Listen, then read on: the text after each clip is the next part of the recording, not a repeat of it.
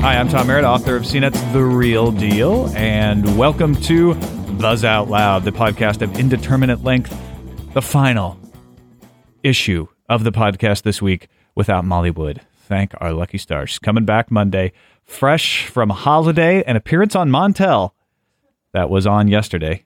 We're recording this podcast on Friday. We got some phone calls to get to later on. We got some emails to read, and we have a little detail on a Super Mario Brothers opera. But first, I want to talk a little bit about the decline of the desktop. Veronica, do you still have a desktop PC? Yeah? Only at work, not at home. Only at work. I do not even have a desktop PC at work. I only have a laptop at work. Well, I mean, I have a desktop Mac at home. You have a desktop Mac. But I do not have a desktop PC. Do you have a laptop at home? No, I don't. Okay. When I said PC, I was using it in the personal computer sense, not in the Windows machine sense.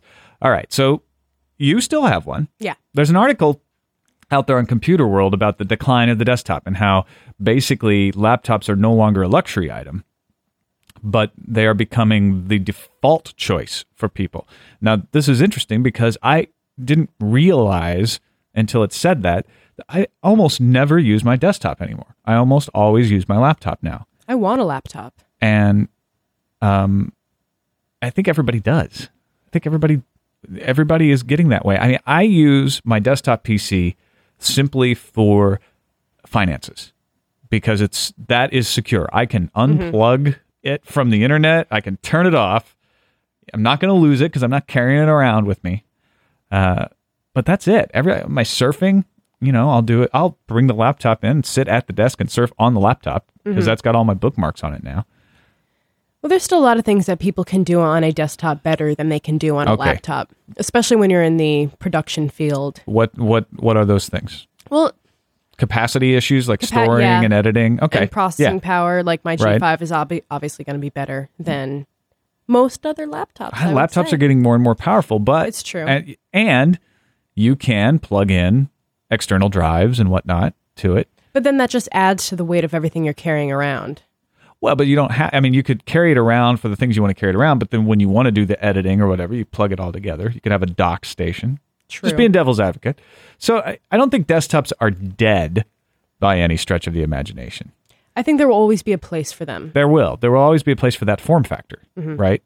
But I think laptops are becoming the default choice. We got my sister-in-law a laptop for a birthday gift last year because she's in college, and she was complaining that all my friends have laptops. Maybe not all of her friends, but so many people have laptops, and they just sit around on the quad at the college and do their homework while she was having to either go to the computer lab or go all the way home and use the desktop at home.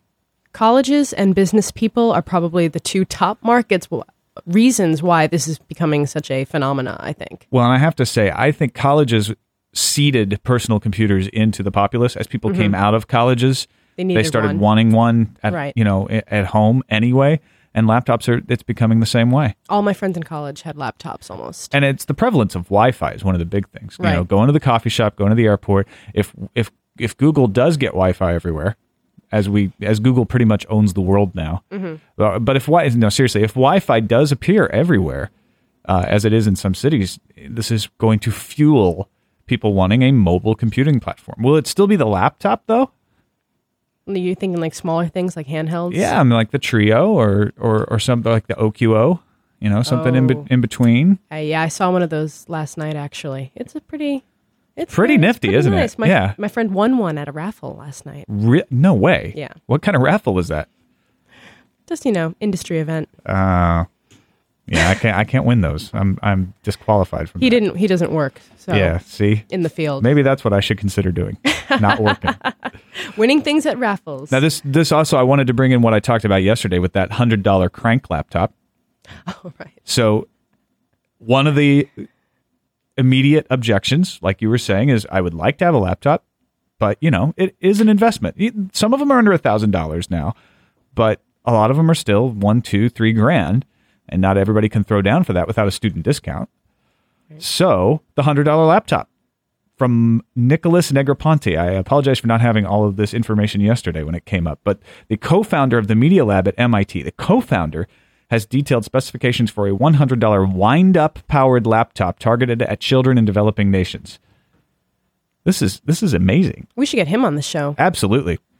Make a note of that. Nicholas, get him. Yeah, that would be wonderful because, I mean, children in developing nations, adults in developing nations, I probably would want one just to play around with it, which is sort of crude. But, I mean, the wind-up laptop, I assume it will have Wi-Fi capability in it. I can't imagine it wouldn't.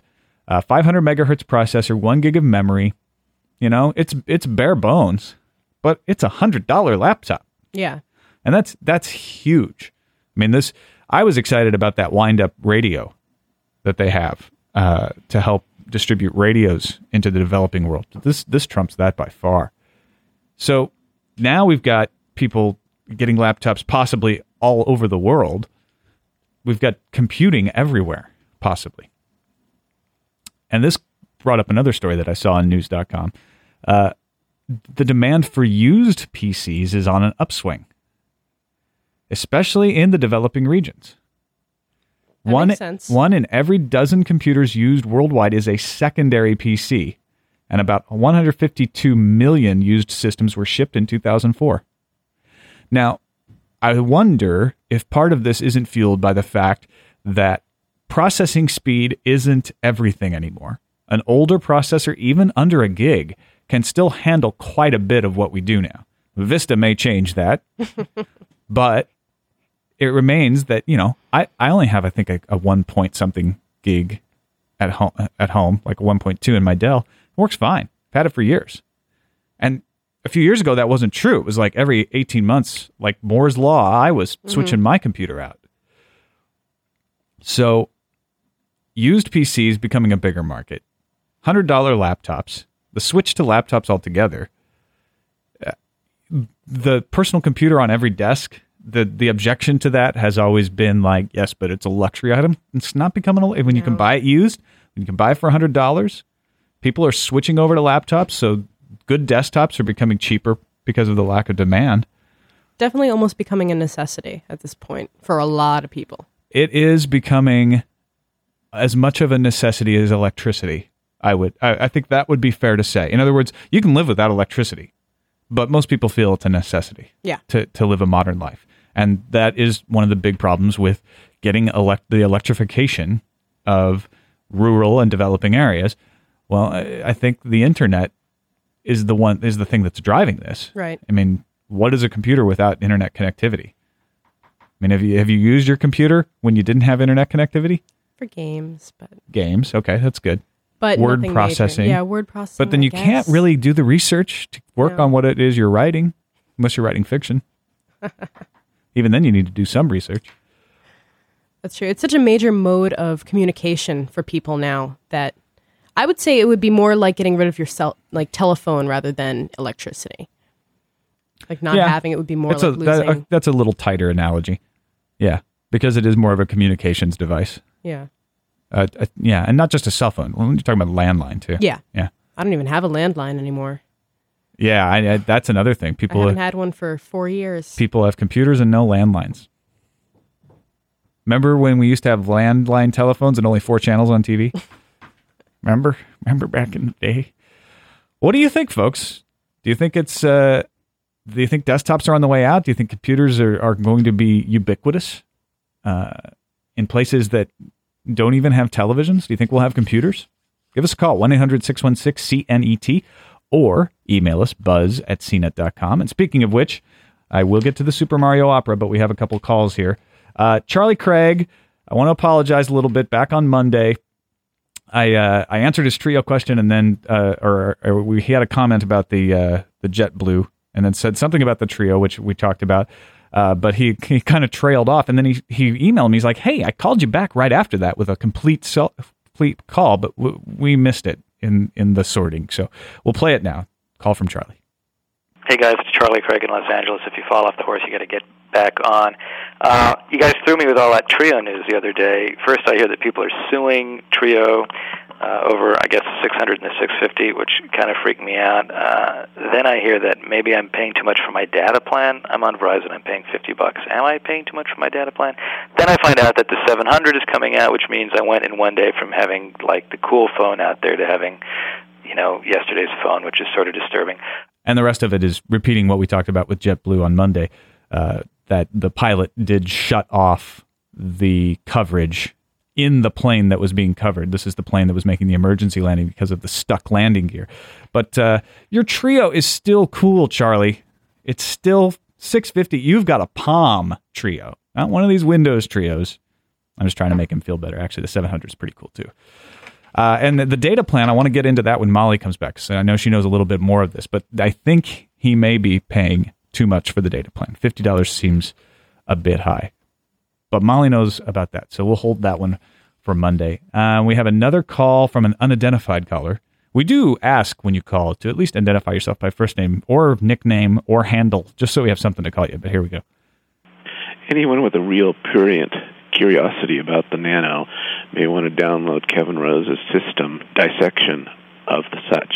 It's very interesting to see what's inside the Nano, although I hope you'll ask Kevin if he was able to bring it back to life. Thank you. Bye. Yes, there's another guest that we need to book, Kevin Rose of System. If you haven't seen System, go to revision3.com. It is a show on the Revision 3 network, which is an only online network. And I've missed 2 episodes now. I just realized this, but he hacked open an iPod Nano as soon as it came out and got inside of it, and I can't wait to watch it and find out. So I will watch it, and we will comment on it, and maybe we'll try to get Kevin to come on the show. But there's an episode after the Nano episode, too, about podcasting, which, of course, I should watch that since I do one. I don't know if you knew that. All right, a couple emails, and then we'll get to the Super Mario, I promise. Ryan wrote in and was asking if he should get rid of his Cowan iAudio U2 in exchange for the Nano based on what James was saying in the podcast earlier this week about the Nano being scratched up. If you want, do it. It's not broken in most cases, and they will absolutely replace it if the screen is cracked. The thing works well. The music plays well. The functions work well. It's just that it scratches up easier. And in that vein, Mark pointed out something that we touched on, but we didn't really talk about as much as we should. If you get one of those PDA screen overlays, apparently they work great, and they keep your Nano from getting scratched up. It's a little plastic overlay. And James and I talked about that, but I think it was a little confusing. So, Mark, yeah, you're right. Get a PDA screen overlay and add that to the Nano, and that will help protect it from scratches.